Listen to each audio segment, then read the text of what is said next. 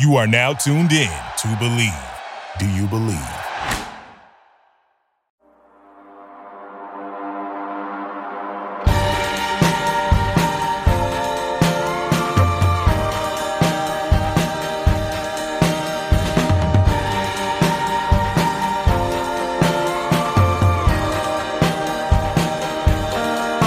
Welcome to some Untapped K.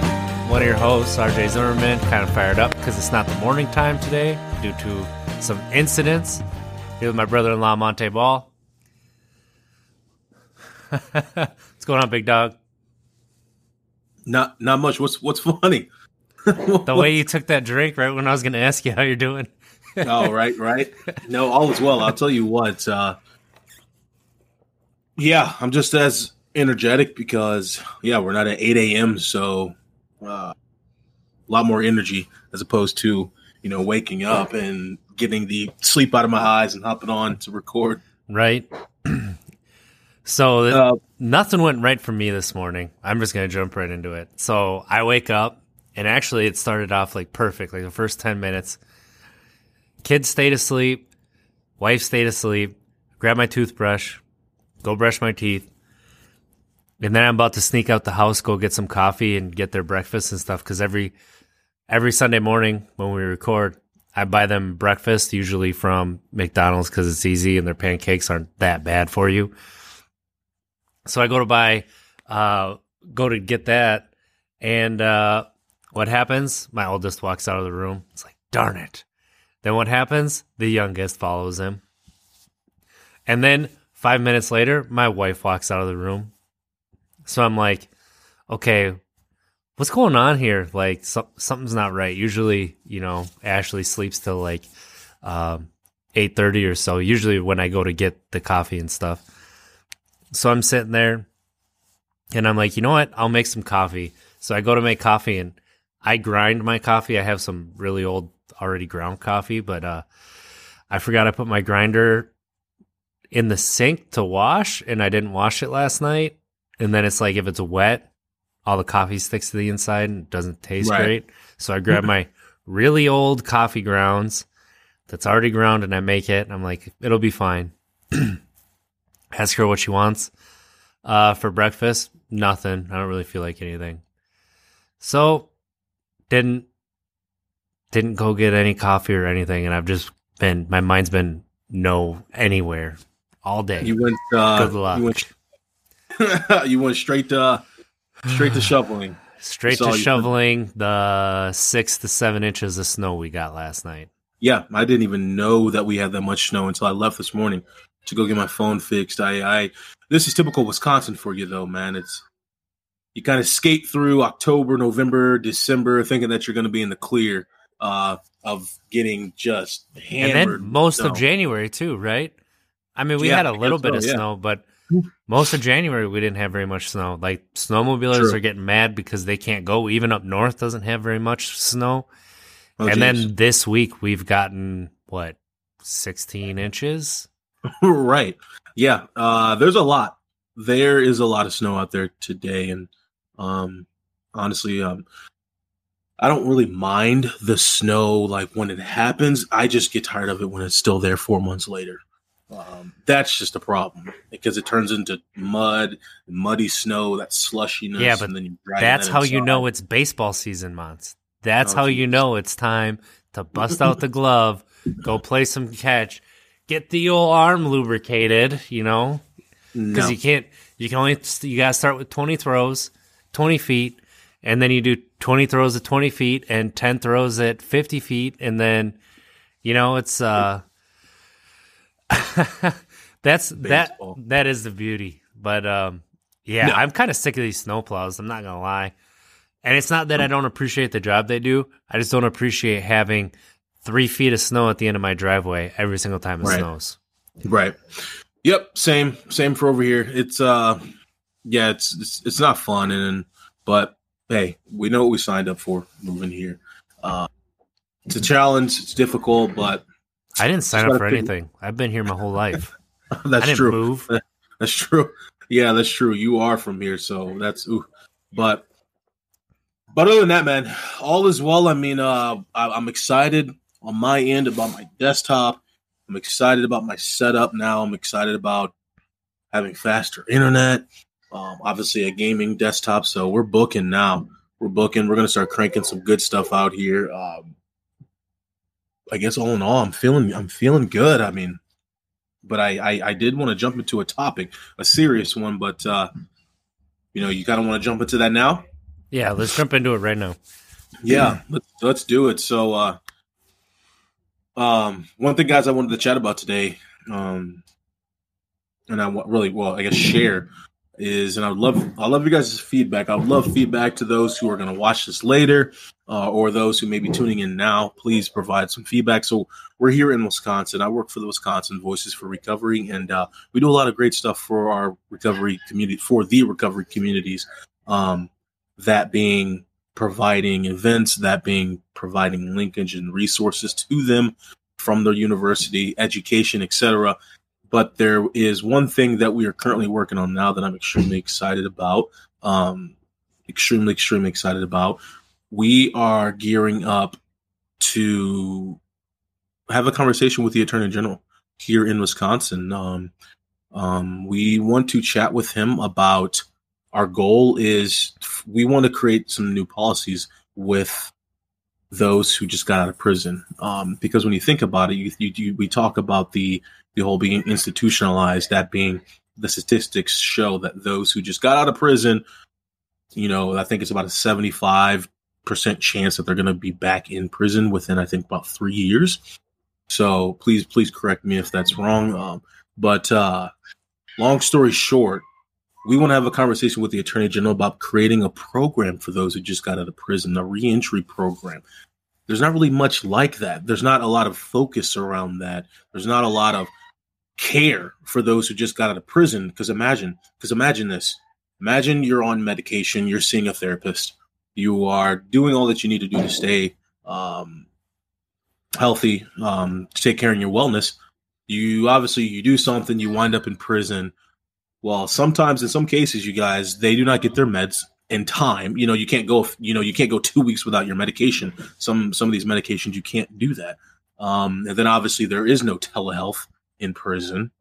So they're completely cut off from their wellness care.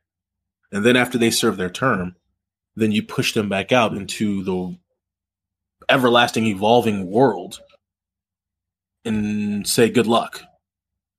There's no programs, at least to my knowledge right now here in Wisconsin. I'll continue to do my research and educate myself on it, but there's no aftercare. Follow this individual. I'm not saying go home and tuck this person in bed, but there needs to be some wraparound care for individuals, a reentry program to help them adapt, to help them to adjust, and to help them to obviously stay on the straight and narrow once they get out.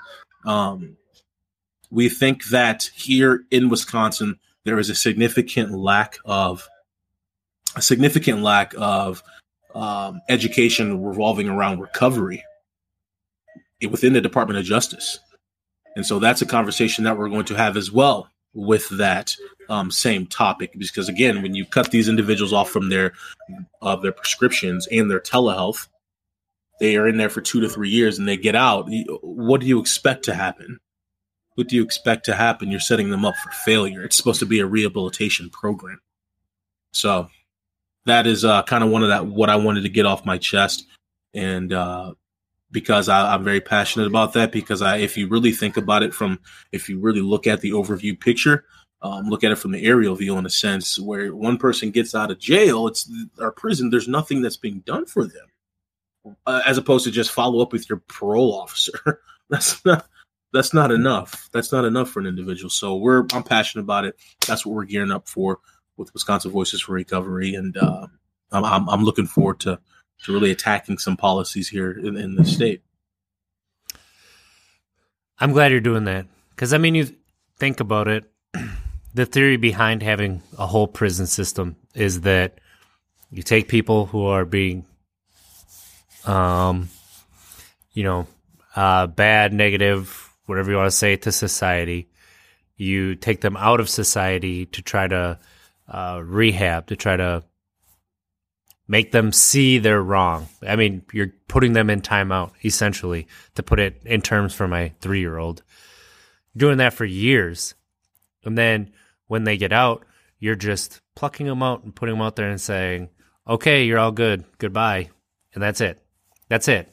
What, like, for real though, what are we doing by taking people who aren't violent, putting them in these prisons that we're paying for, and then we're not helping them to become better people? Honestly, we're kind of incentivizing being bad people with the whole prison culture. So it's awesome that you're doing that. Just think about just getting a job. I mean, working for minimum wage, you're not proud of your life. You're not proud of, you go to work, you come home. What are you going to look around at and be like, this is what I want to do. I can be proud of this life. I don't have to be desperate anymore, trying to make my life better. No, you're still going to look for easy ways or ways to make your life better, and you may not have the motivation to go take the long route. So, yeah, that's amazing. Like, honestly, if you want a suggestion from me, like, trade schools, get these people into trade jobs in the trades, because skilled workers are what they call people in the trades. You go to tech school, you make a really good living coming out of a tech school. One year school, maybe 2. The only problem is a lot of the programs for that are away from the city. So you got to find transportation to like Beaver Dam, find transportation to like Beloit, Janesville. But even in Beloit, Janesville, it's out in the middle of the country is the main campus. So, or even like, Green Bay. Green Bay is actually has some pretty good public transportation to get there. But, and I believe the Beloit school has public transportation to get there also. But it's just something that we don't think about. Like, especially me being a lineman, I think there's one line school in the state that is, would be considered in an urban area. And even then, it's still a ways away from, where a lot of black and brown people live. So how do you get to that school is part of the gatekeeping of keeping people out of those jobs. But yeah, that's an incredible initiative. It's something that we as a culture need to look into, is how often and for how long we put people in prison. Like, a lot of us, worst night of our lives, we don't end up in prison, but some of us do. Like, like sometimes, you're serving, what do they call it? They're doing their time, right, for society. And then what society do? Just spits in your face, really. Yeah, I mean that's you nailed it right on the head, and that's exactly why we're taking this initiative, is because of that exact reason. When you think about prison, when you think about jails, that's just it. The regular person, when they think about prison, think about jail, it's a place that I don't want to go. It's a place for bad people. I mean, that's it. And that's just where the thought process ends. I think we need to start really diving in and encouraging people to really think about it and really focus in on that process. Just like you mentioned, it's like, wait a second. Okay. Individual does something bad. Okay. Does something bad, makes a poor decision in the community, has to serve time. Okay, fine. Individual serves time, but no one's really thinking about, just like I stated earlier, what was that individual medications? What was their support system? Because they're about to be detached from all of that immediately, straight cold turkey for the next, obviously, X amount of months or years, depending on their sentencing. So there's no aftercare for that. It's supposed to be a rehabilitation process. You're supposed to, lock, and I put that in quotes, lock somebody up, but you're supposed to help them, provide care for them while they're locked up.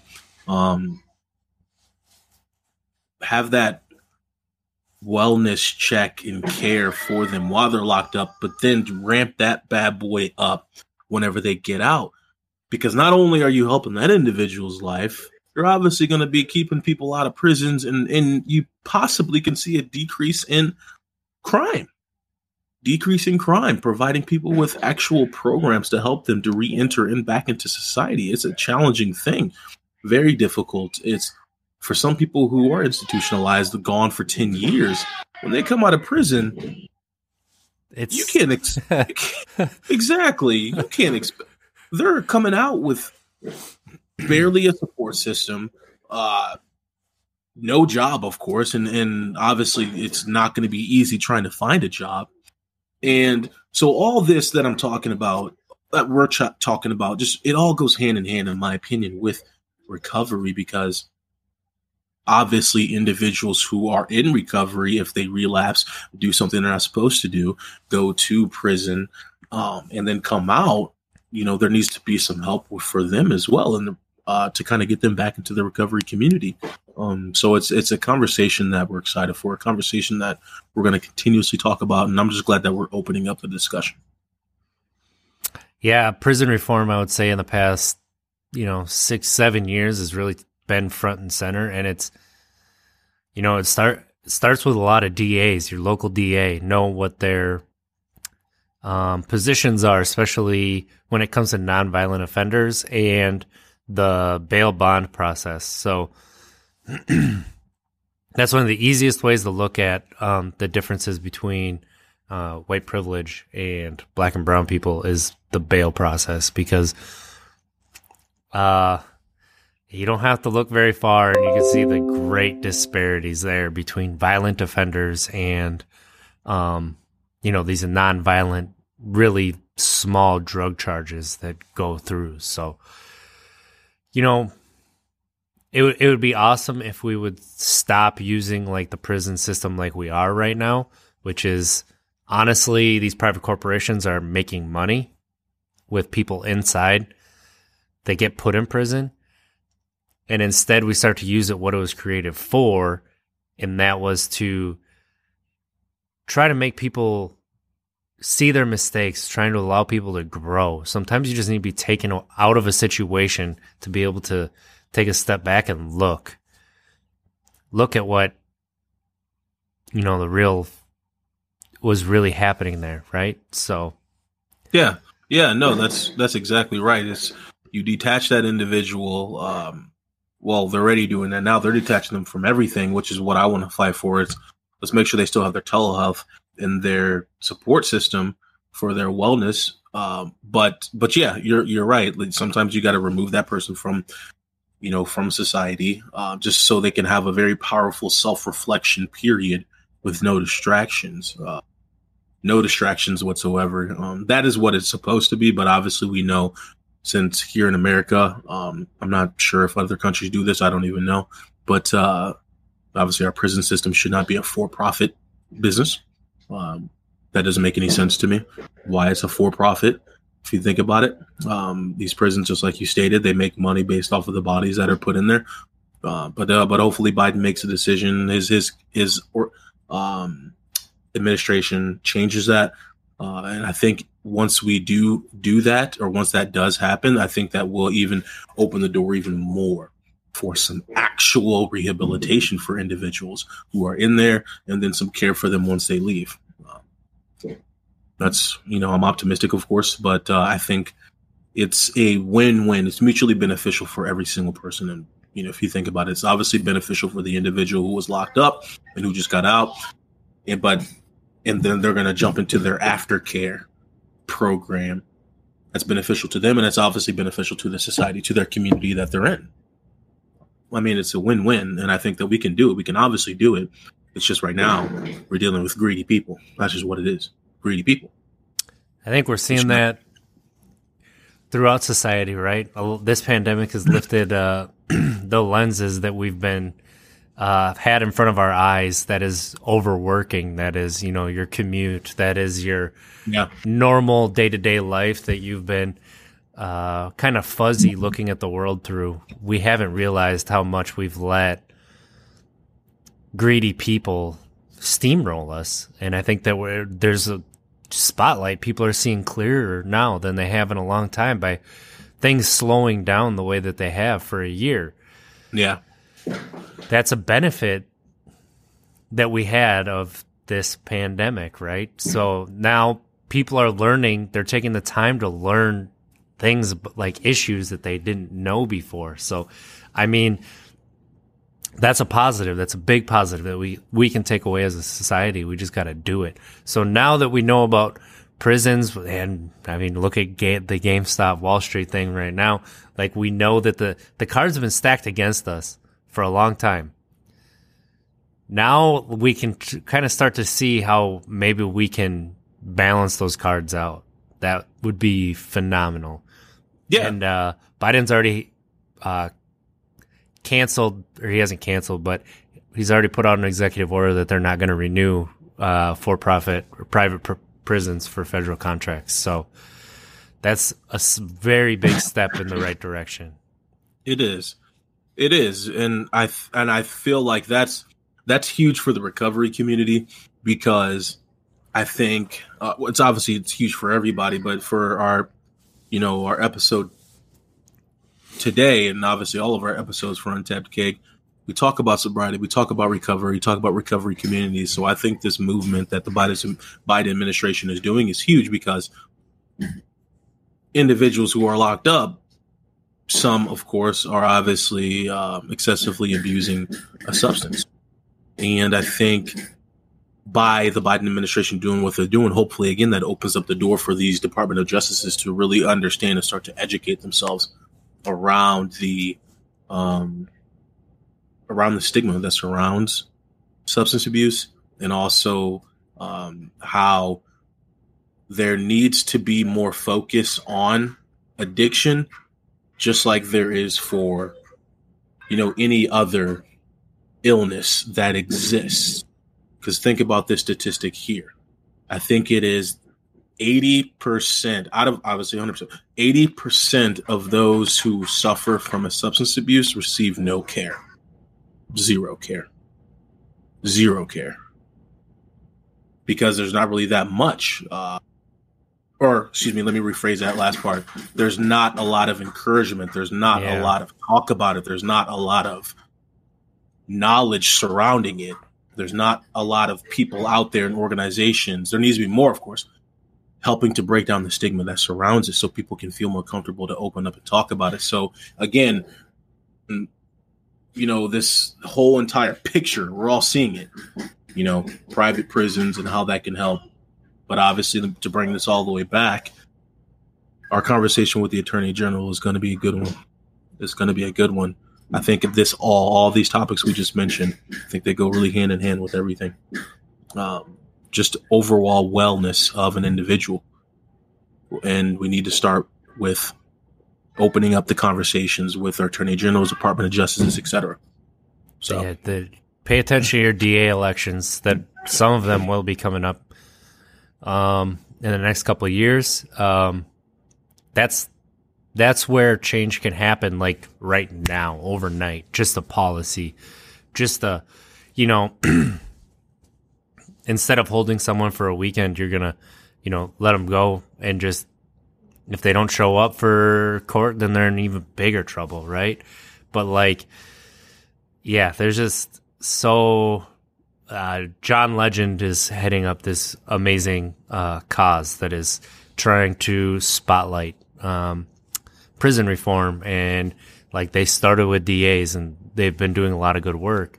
And I think that you'll start to be able to see the results of those from studies, and we're starting to get to a point where it's no longer a small sample size, where it's a meaningful sample that you can see the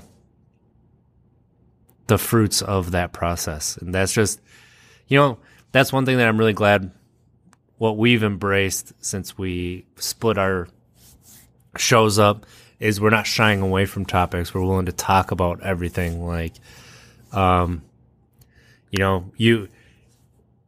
You working in the recovery field, bringing up the stigma that surrounds recovery. I mean, that number really doesn't shock me, because in order to get help, you have to admit there's a problem. And a lot of people don't want to admit that there's a problem with themselves, right? So I mean, a lot of people don't want to admit they're wrong, and you're not necessarily wrong, if you have a substance abuse or something, but you're not right. It's okay to not be right. We don't have to be right about everything. So that's something that we need to do better as me, myself, and I feel like a lot of people need to do is it's okay to not be right. It's okay to seek an expert's opinion. It's okay to not be an expert about everything. I mean, I feel like I know a little bit about a lot, but I only know a lot about a little bit. And it's okay to admit that. It's okay. So I'm glad you're doing this. I'm glad you're taking this to the AG. I'm glad that somebody's picking this up and we're doing this for the state of Wisconsin, because we do have too many people in prison in the state of Wisconsin, and we need to help people rehab so that we can build a better society. Mons, I think you're muted. Oops, sorry about that. I said absolutely. I mean, it's completely it's mutually beneficial for every single person involved. So that's just what we got to do. And that was a very important topic that I kind of wanted to get off my chest. Just because I want this change. We want this change here at Untapped Keg. We want this change. We want to start talking about some policies, really starting to get some work done, and to really take care of some people, help some people out.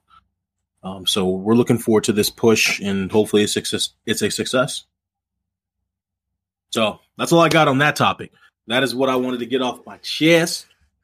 I just want to prepare you. It's going to be a long road. There's a lot of minds that have to be changed, and a lot of greased wheels that are going in one direction that are going to take a little bit of time to change those directions. So there's a lot of people, a lot of powerful people who do not care about people who go to prison. That statement was almost correct. Remove that in prison or who go to prison, and you have it absolutely correct. They do not care about people. Right. Absolutely. There comes a point where you just forego some ethics to get to positions. People are more and more willing to do that, and less people are willing to have good ethics to get to positions. So yeah, and it's a lot easier to see that now with social media. So absolutely, but I think I think what's happening right now, I think is, and this even goes back to election. And, the election, Wall Street Bets, obviously, for those who don't know, Wall Street Bets was, a group of people who got together on Reddit and just started driving up shares prices. And they did it for GameStop. But I think what's going on, man, which I think is awesome, is people are really starting to understand that we have the power. We have the power. Power in numbers. A Bug's Life, the movie A Bug's Life, had a great example of that. You know what I'm talking about. When the grasshopper was talking to the rest of his grasshoppers. Never seen it. What? Dude, I have 2 kids under 3. I've seen that movie about 400 times.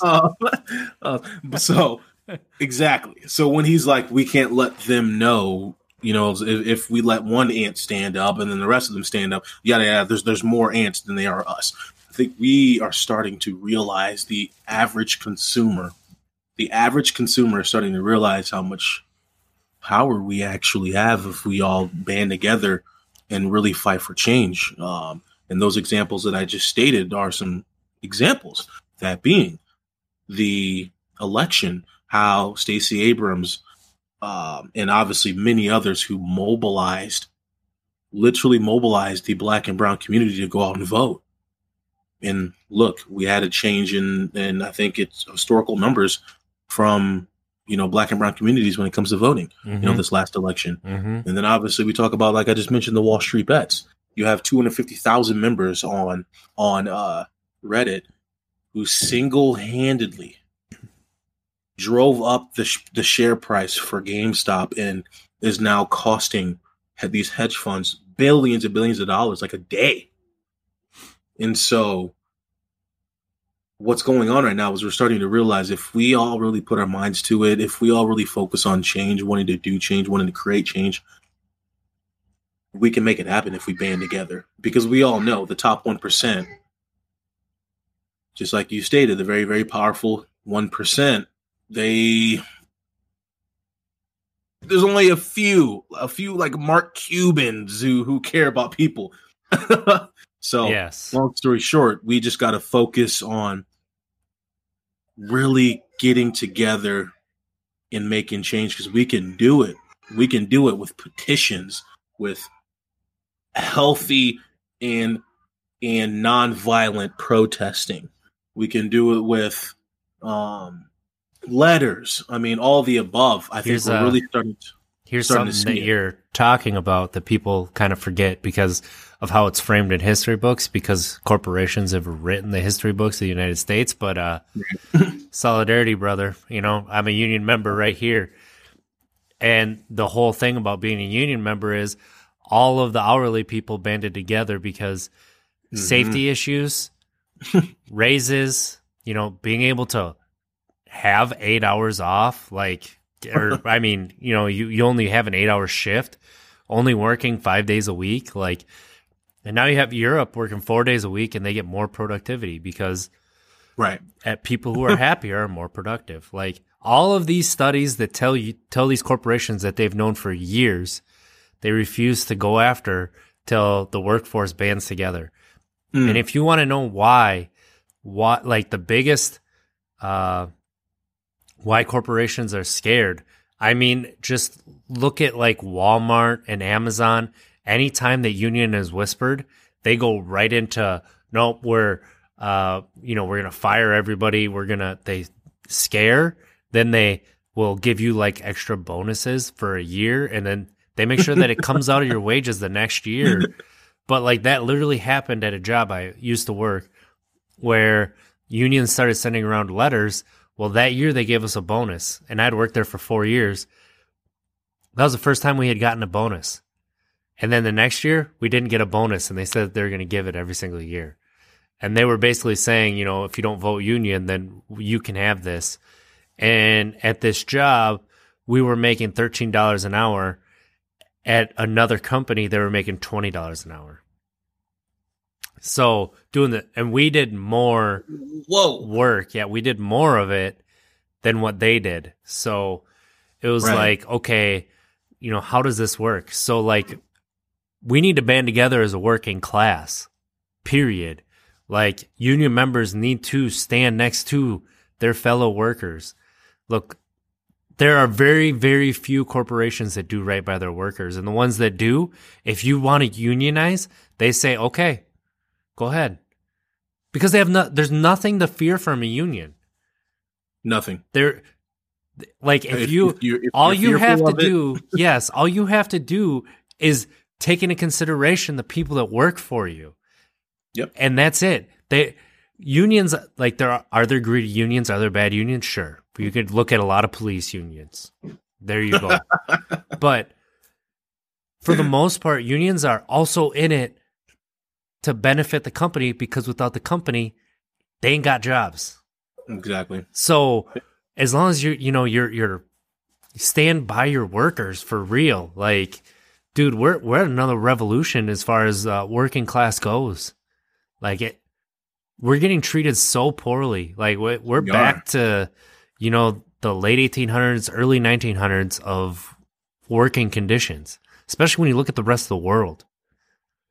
This frustrates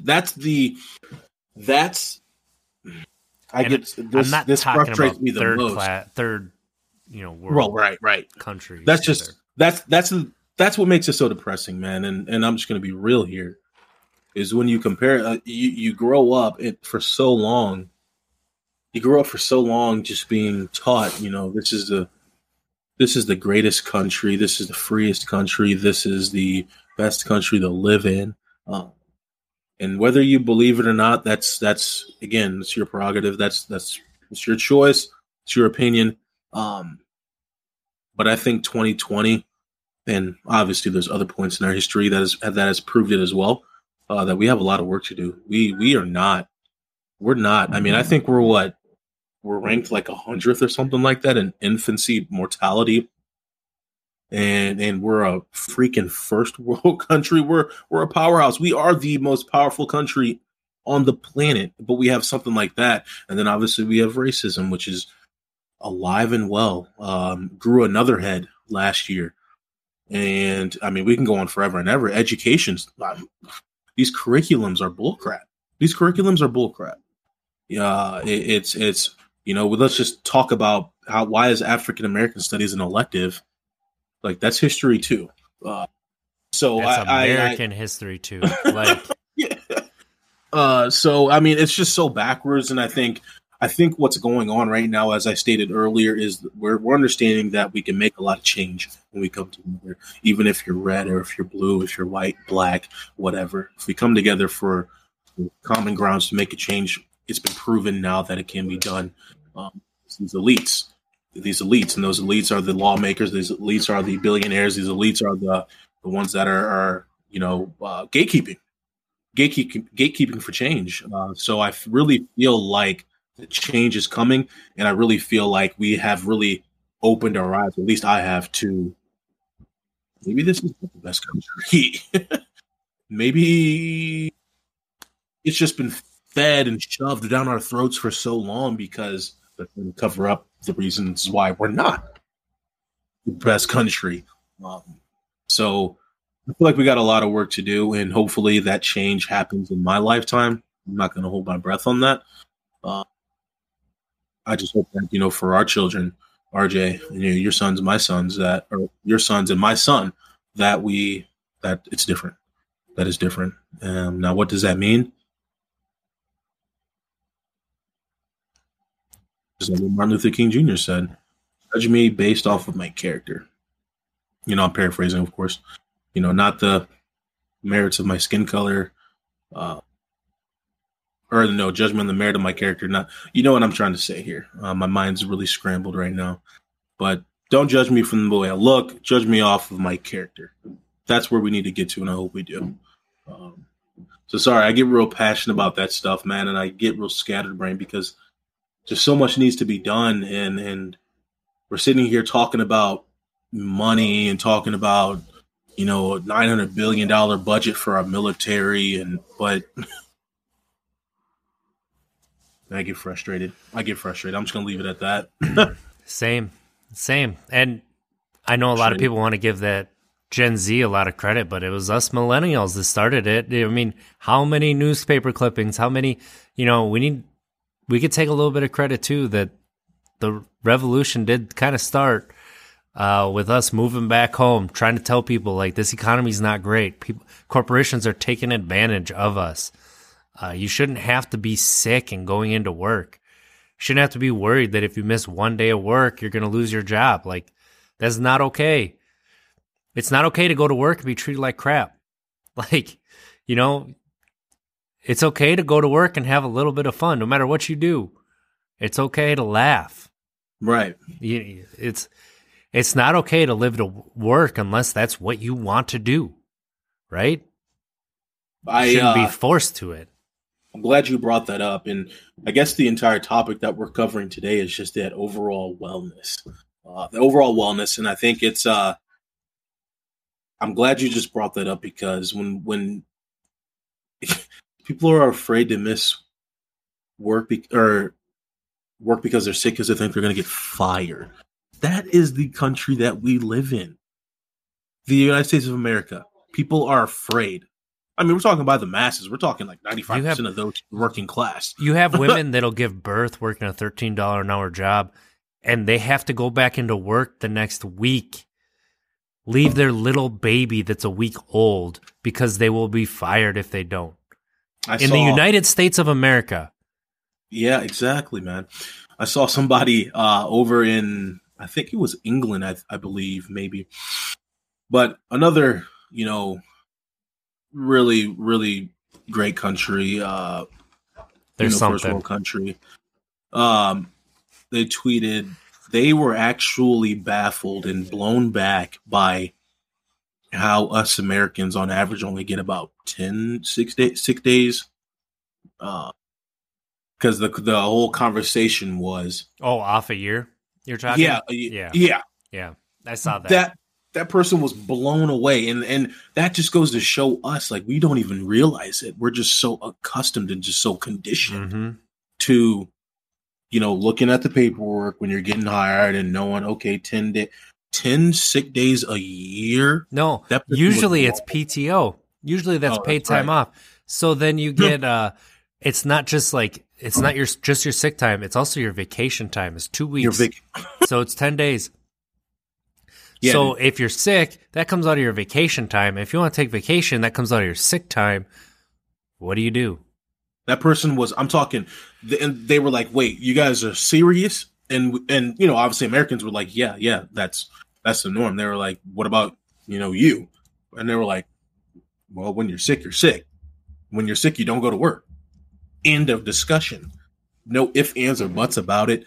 Here, it seems like if you're sick too many days in a row, you got to get a doctor's excuse. Video record your doctor's appointment. you gotta take video of you throwing up. Then you gotta show what you threw up. You gotta dig through it and say, "Oh, this is the chicken I had last night for dinner." Exactly. But that I'm telling you, man. Send it when to I your read boss. that, I was like, "You want to?" There's a video out there. That's it's sad. Along the same lines, and it was in England. Somebody did. Look it up. It's people asking. People from England how much an ambulance ride in the United States costs. And their first question, every single one of them, wait, that costs money? And then they were blown away. And then after that, they talk about how much it costs to have a kid in the United States.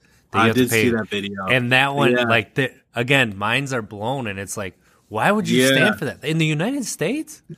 It's like. So it all makes sense. I mean, we're talking about. This is all that wellness that we're talking about. In today's day, everybody can agree.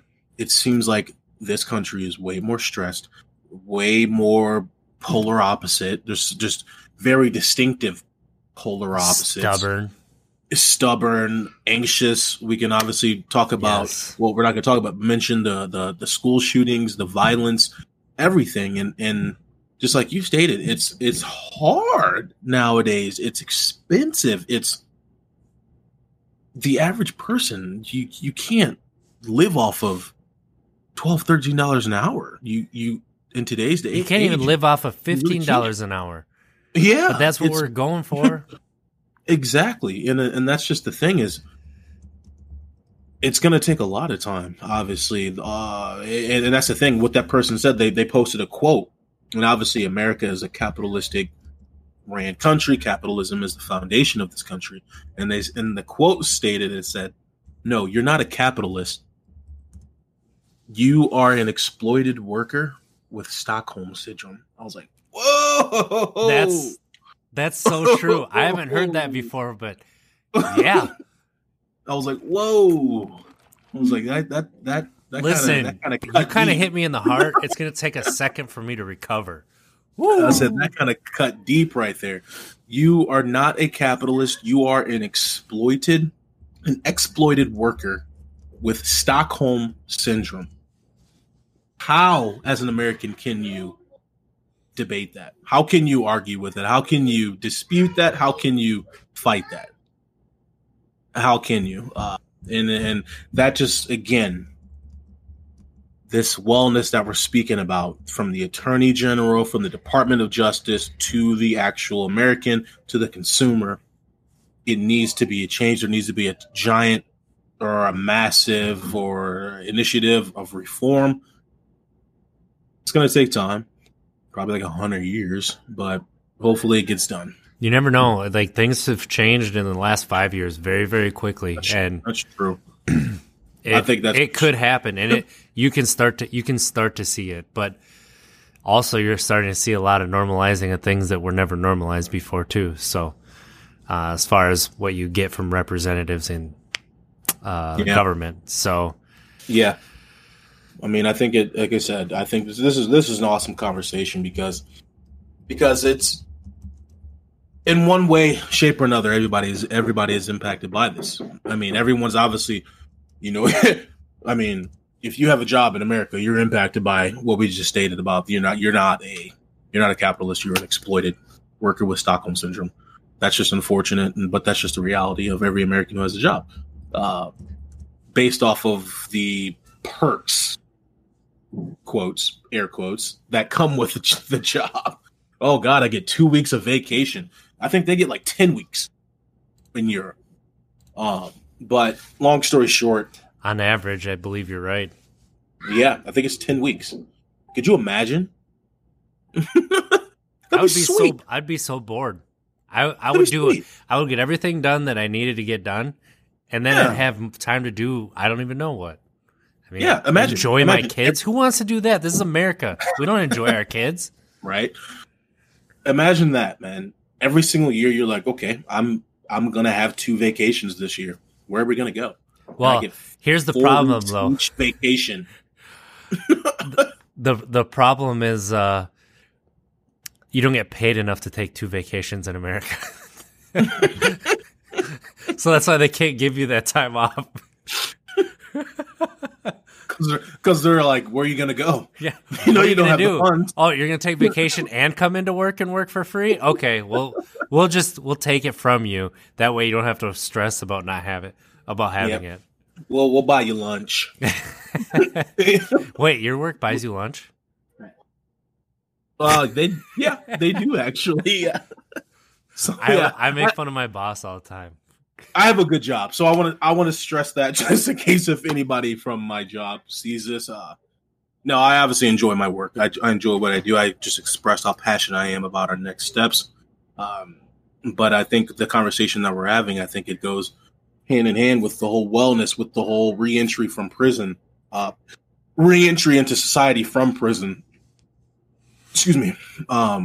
About just helping out. Just help us. Just help us. Don't just shove an employment form in front of us and say, oh, fill this out, and then shove us into the job and say good luck. No, I think we really need to start asking people, like, how are you doing? What are you looking for? What are your goals? Are you achieving your goals this year? Like, is there anything that I can do to help you out? How's your kids doing? Are they stressing you out, or are they making you happy? How is your partner helping you? Like, we're losing that touch, and I think social media has a lot to do with that. But we're losing that. We're losing that big time, and I think it's showing in other aspects of society. That lack of empathy, that lack of conversation, that lack of a one-on-one, like really heartfelt conversations that seem like we used to have 10, 15 years ago, but nowadays it's I don't know. Twitter. Those never really did happen though. Like when you think about it, you still have the same heartfelt conversations that you had before. It's just it's romanticized because of how it was before social media. Like you can still talk to your friends and stuff. Like I don't know. I played some video games with some friends last night, and we talked about a lot of stuff that has to do with a lot. Like I freaked my buddy out that the Bears traded for Deshaun Watson, and he instantly lost everything. Like he almost had an aneurysm. And he's, where's your source? Oh, that can't be happening right now. I'm like, I'm joking. I just wanted to hear you freak out a little bit. But I don't know. I think that if you look at 10 to 15 years ago and you look at the conversations that you have the ability to have now, but maybe you just choose not to. I think it's about the same as what was done back then. I think that we just use social media as a crutch because they are doing some shady stuff. But I don't know if we're as out of touch as people like to lead us to believe we have been. Well, yeah, I think there's a little bit of both. I think there's a fine line here. I think I got to do more explaining on it because I do agree with what you're saying. Obviously, you still have the opportunity to still sit your friend down and talk. I think, but I guess essentially what I was getting at is when we talk about the algorithm that is used for Facebook, how social media now can literally keep you in your own little bubble, your own little pod, and you don't even know it. You're not even aware of it. So I think just living in that virtual pod is like a, it's like a cage for our brains, or like a cage. I'm only going to see what I'm interested in, what I was interested in last week, and what I'm interested in, now and 30 minutes ago. Topics that revolve around that, just to further, enhance that echo chamber. Yeah, Jim Jones and the People's Temple. I got a story for you. that wasn't happening over social media. Like this stuff, Scientology didn't start during social media. That's true. Good old L. Ron Hubbard. So those have always existed. It's just easier to see now. I think it's just easier now to manipulate people. It's easier now to brainwash people with the power of social media. But yeah, I think I'm agreeing with you on that though. I think you still have the ability today to obviously sit your friend down, spouse, whoever. But I think you're right. I think just by how it's not advertised, it's not encouraged to become vulnerable. It never has been. That's true. Because Twitter, to me, in my opinion, Twitter is literally just a battlefield of. It depends how you use it. Screaming. I use it to get my news from. Same here. I get the headlines and then I go search what I need. Right, so Facebook I don't really use it to. Facebook is Facebook. Right. They on Twitter. It's literally just a war zone, just a battlefield of who can scream the loudest. I use Reddit more like with how I used to use Twitter. Like I'll just scroll through and click on stuff and see what people say, but you also know there that people aren't being serious with 90% of their posts, and on Reddit, you get a little scared for the ones that are serious. Yeah, I think that's why Reddit I never is jumped hilarious. I think that's why I never jumped into the Reddit realm, though, is because you just don't know what some of those links are. Yeah, those links on there. Well, it doesn't take you to other places unless you literally click off of it. So, yeah, I don't know. It's all in all, I guess to bring this bad boy full circle.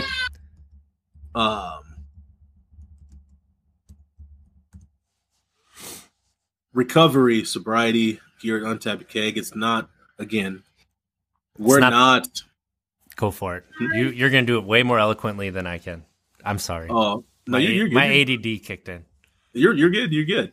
All I was going to say is we're not, we're not just touching the surface here. We're not just grazing the surface and leaving it at that. We're not just saying, oh, stop drinking or stop using and go speak to a therapist. That's not it. We're talking about everything from prison reform to the wellness of the individual. And obviously, when we speak about wellness, employment is huge on the wellness of Americans. It is.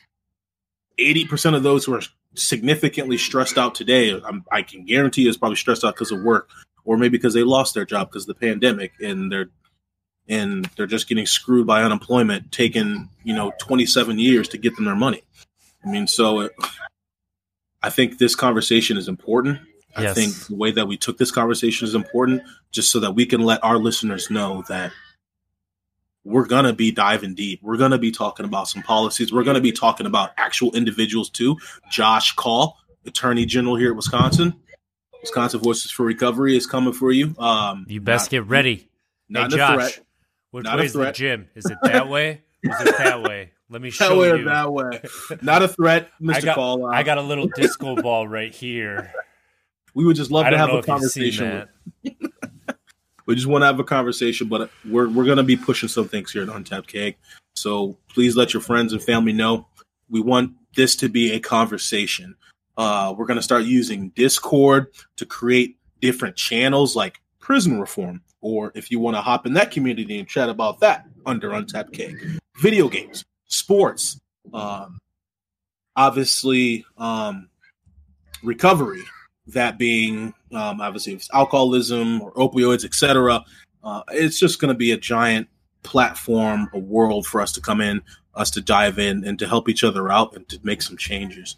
Understand where some people are living in the country, dive into their policies there and see what we can do. Because just like I said at the beginning, we are now really starting to see if we come together, we can make some things happen. And I'll shut up. Definitely. One thing that I just want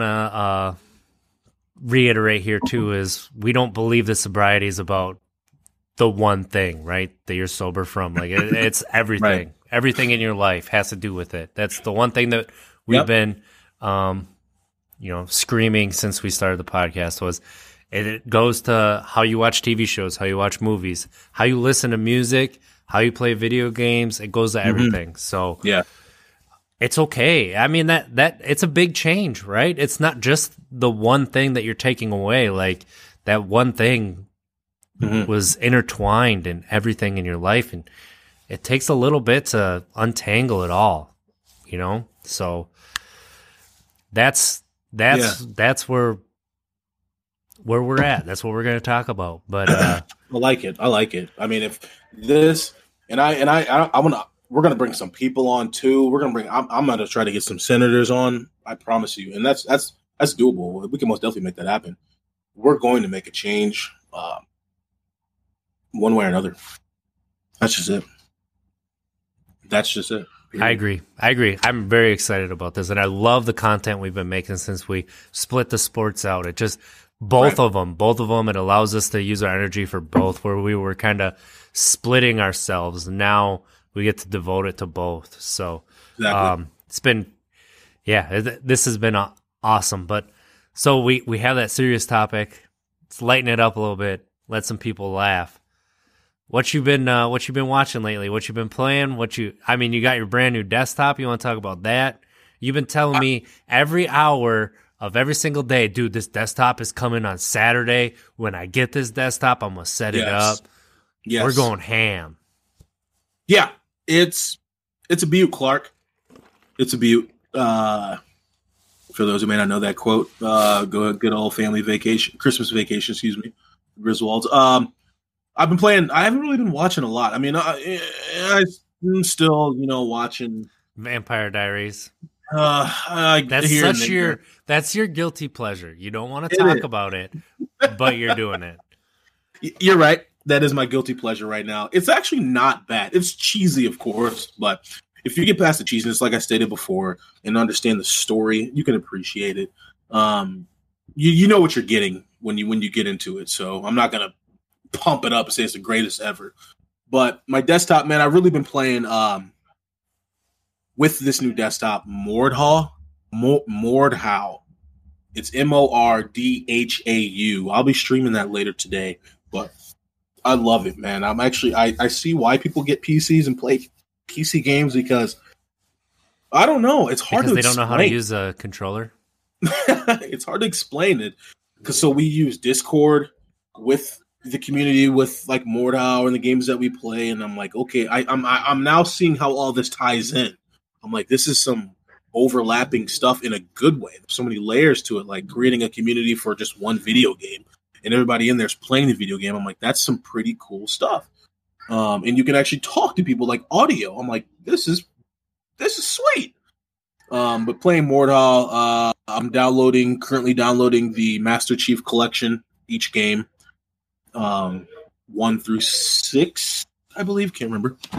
But and that's it, man. I mean, I will now with my desktop. I think I'm gonna. I don't know how my desktop's gonna play into that, but some God of War is still on my list. It is. Yep. Still on my list. Okay. It is. Well, why? What have you been playing? I've still been dabbling into some Mass Effect. Like, I really need to like dive into that game because I looked up how long it was going to be, and it's a lot bigger than what I thought. Like, people are talking about how in open world games with like the PS5 and Xbox Series X, how open worlds can be bigger. And all I keep thinking is, no, I want a smaller experience. I want it to do everything in like 50 hours. I don't want a 120-hour game. Like, that doesn't fit my schedule. No. How long was Witcher 3? Dude, you could play that game for like 300 hours. Yeah, Like, for real. See, I stopped playing it. I think I put 120 hours into it, and I didn't do all the side missions and all that stuff. I did a lot of them, but I didn't do all of them. I don't have that. I that's why I stopped playing Witcher 3. I think I put in about 4 hours, and then I checked to see my progress, and I was only like 7% in. I was like, yeah, this is not for me. Yeah, it's just, I love like dense open worlds. I love, like Horizon Zero Dawn is a very good example. Like, it's a pretty big map, but there's a lot going on in that map. There's a lot of fast travel spots, and you can do everything in that game in like 40 or 50 hours, but it's focused. Like, give me something that's kind of focused. Like, an MMO is more that you want with an open world where all that stuff, that randomness can kind of happen. Like, you're still going to get randomness with an open world, but it doesn't have to be so open-ended that it's going to take 100 hours. Like, we don't need that anymore. The focus is like, man, that's kind of where it's at. But like, I've been playing Hades too. That game goes on forever too. But that gameplay loop is so addictive, and it's on my Switch. I just throw it on, I'll play for 20 minutes, and then put it back down. So I was about to buy that last night as I was. I use Steam. Yeah, Steam. And I was looking through some games, and I saw Hades, and I was like, "Oh, that's what RJ's playing." Yeah, it's the gameplay loop on it is awesome. The sound, any Supergiant game, like, dude, the soundtrack is second to none. It's just I love their soundtracks in Supergiant games. They do an amazing job. But I played that Resident Evil 8 demo, Maiden, last night. Dude, is that nice? I don't know what it is about like Resident Evil, The Last of Us. I really like that that feeling that it gives you, that anxiousness, right? When you're like sneaking around. The demo probably took me 15, maybe 20 minutes. It's beautiful. It's really beautiful. It runs amazing. Like, the ambience is just, it makes you a little, more than a little bit nervous. It may, it definitely is full of anxiousness, but it's really cool. It sets up a really cool world. So that makes me want to play Resident Evil 7. I mean, obviously Resident Evil, who is that, Capcom? Yes. Obviously they're doing something right, because I mean they're 8 in. Ugh. I never really liked Resident Evil because you get like 5 bullets. Here's 5 bullets and good luck. That just means you don't know how to ration them. Nope. Yes. No. You just. I'm sorry, if I see a zombie coming at me, I'm shooting them. Well, some of them you're supposed to just run around. They're zombies. They're stumbling. Yeah, I guess they do that in Walking Dead and all that stuff, which makes sense. It makes sense because, I mean, if you're 10 years into an apocalypse, I'm assuming supplies are going to be running low. You should play the Resident Evil 2 remake, because that'll change your mind. Is that the mansion? No, it's the police station. And they just remade it, and that's the best one. It is one of the. So that's the best one. That's what they've said. Yeah, mm-hmm. It is beautiful. Like, that's what I think. I'm very sure that's the first game that used the Resident Evil engine, and man, is it gorgeous! It is one of the. It still is, when you play it, is one of the most beautiful games. It's I really recommend that one. It's probably, I want to say 7, 8 hours to beat, probably. So. Maybe 10, and it depends on how you play. But that's not bad. Last of Us 2 was like 10 hours, right?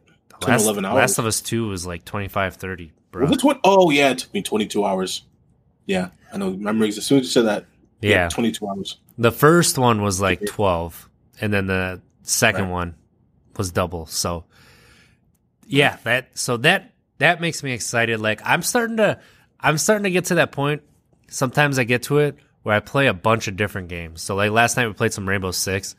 I love that game just because of how quick some of the matches go.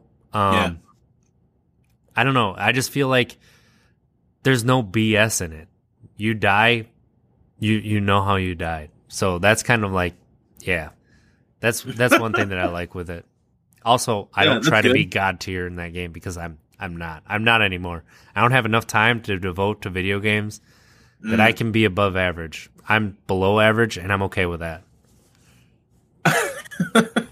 But okay, I mean, yeah.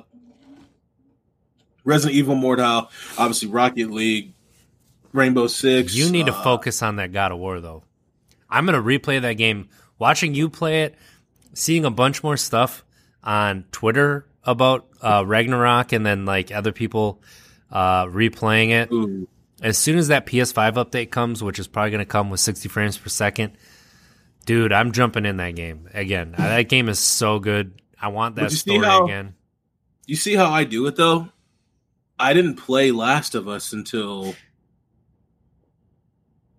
2.5 months before Last of Us 2 came out. That's how I like setting it up.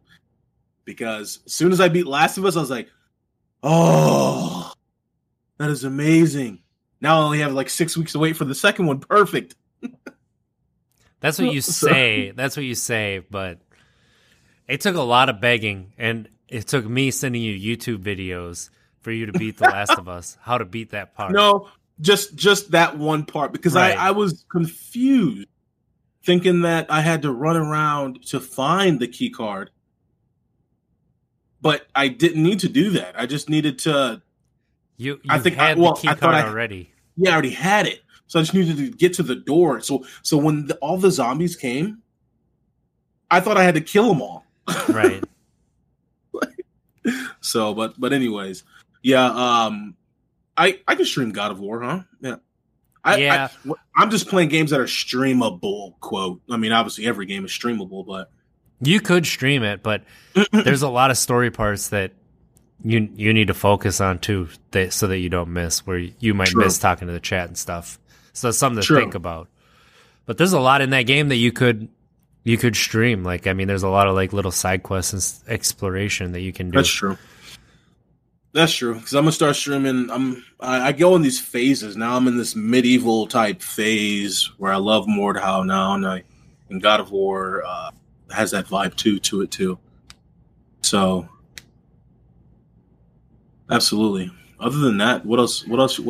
You're not really playing much else, huh? No, I'm watching Warrior on HBO Max. That's yeah. I really like that show. What's that one show again? You always the game creators.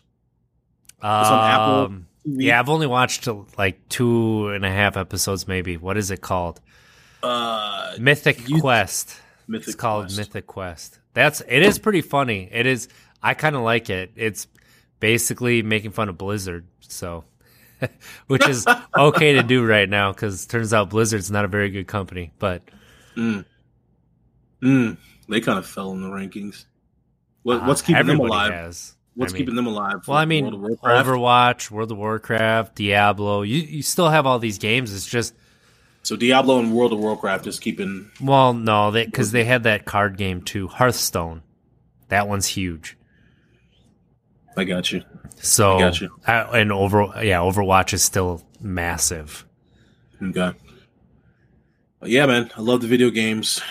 Got my desktop now. I love them video games, kids. Come play with me. I'm gonna be gaming a lot now. I'm gonna make myself sick tonight.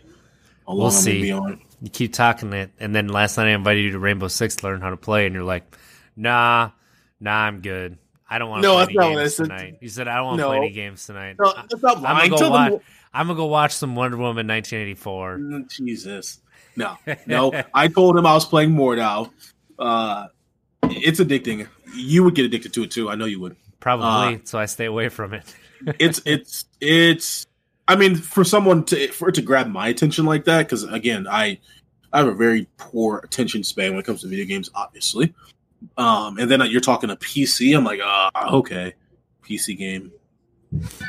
I played longer than I thought I would because it's awesome. The mechanics. When you start to see some people and like how good they are. First off, it's hard. The controls, sprinting and swinging and parrying with the other click. When you start seeing some of these folks ducking under your axe swing and stuff, and then jumping and kicking you in the chest because you can do that. I'm like, how are you guys doing that on a PC? My fingers can't move that fast. Like, that's remarkable, as opposed to it all obviously being condensed on a controller. They're like sprinting, jumping with space, kicking with F. F is kick, and then landing and parrying with right click on the mouse. All within the matter of, it's like 1 second. And then ducking with control. It's how you duck with control. Now, I'm saying that because obviously everyone understands, a basic keyboard. Well, yeah. But they probably reprogrammed their keys so that it's all like right in the home row, or like all right in that one spot. Yeah, so like W is forward, A is left, D is right. Yeah, WASD. That's what they call WASD. Yep, WASD. I think I'm going to change that. I think I'm going to change it to these arrows. I can just use the arrows. But anyway. I think there's a reason most people use WASD though, because it's easier. But you do what's best for you. It's by the shift, which is sprint.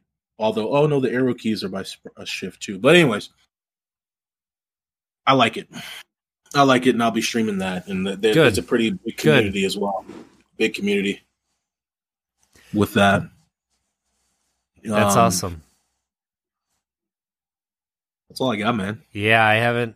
I'm trying to think what else I've been doing. Like, I just thought of a show the other day that I need to get back into, and I can, for the life of me, not remember what it was.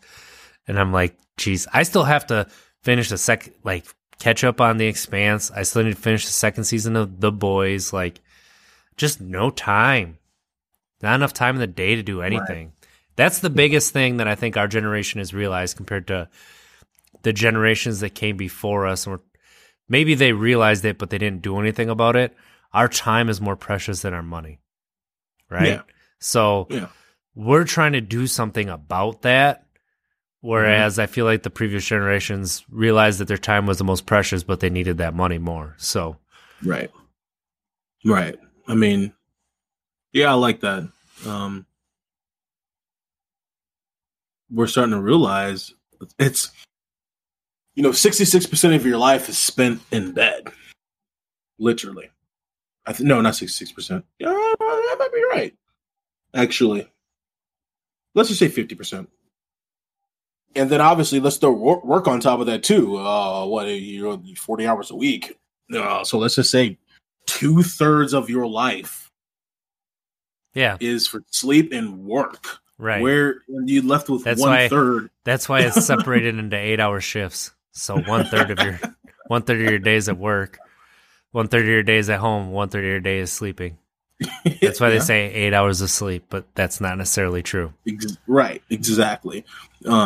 So we're left with 1/3 to hang out with our family, build a family, start a family, hobbies, travel, as in vacation. We just got that little slither of time to take care of our mind.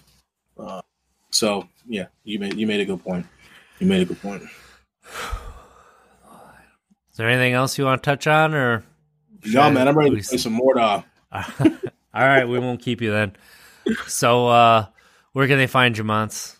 You guys can find me at MonteBall28 on Twitter, MonteBall Instagram, obviously our Untapped Cake pages as well. Please, you guys, if you feel inclined to do so, please send us a message, topics, shoot us your phone number. We'll reach out to you if you are celebrating your a milestone for your sobriety, or if you're down in the dumps, we'll reach out to you.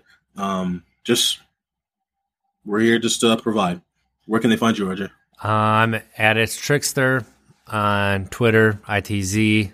The I in Trickster is a 1. Also, we just updated our website because apparently that was down. We're still in the middle of getting it all updated perfect.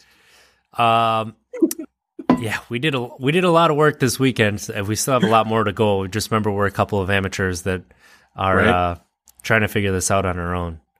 which may or may not be the best thing. So we're starting to use resources finally and not just winging it, which is kind of interesting because it makes things easier. It's kind of weird how that works. I don't know. So what else did we do? I had something else to talk about completely. Captivate. Discord. Captivate too. Yeah, join our Discord, please. Mons was talking about it earlier. Yep. It really is the easiest way to stay in touch with us, get a hold of us, and honestly, you can find out what we're doing in our free time there too. So we'll keep recording some short videos that we're posting on social medias. Just Google Untapped Keg and it'll take you to something of ours. So, let's try to be better tomorrow than we were today, because at least if we failed, we tried. And that's all we can do. So, everybody, you have a good week. We will talk to you next week.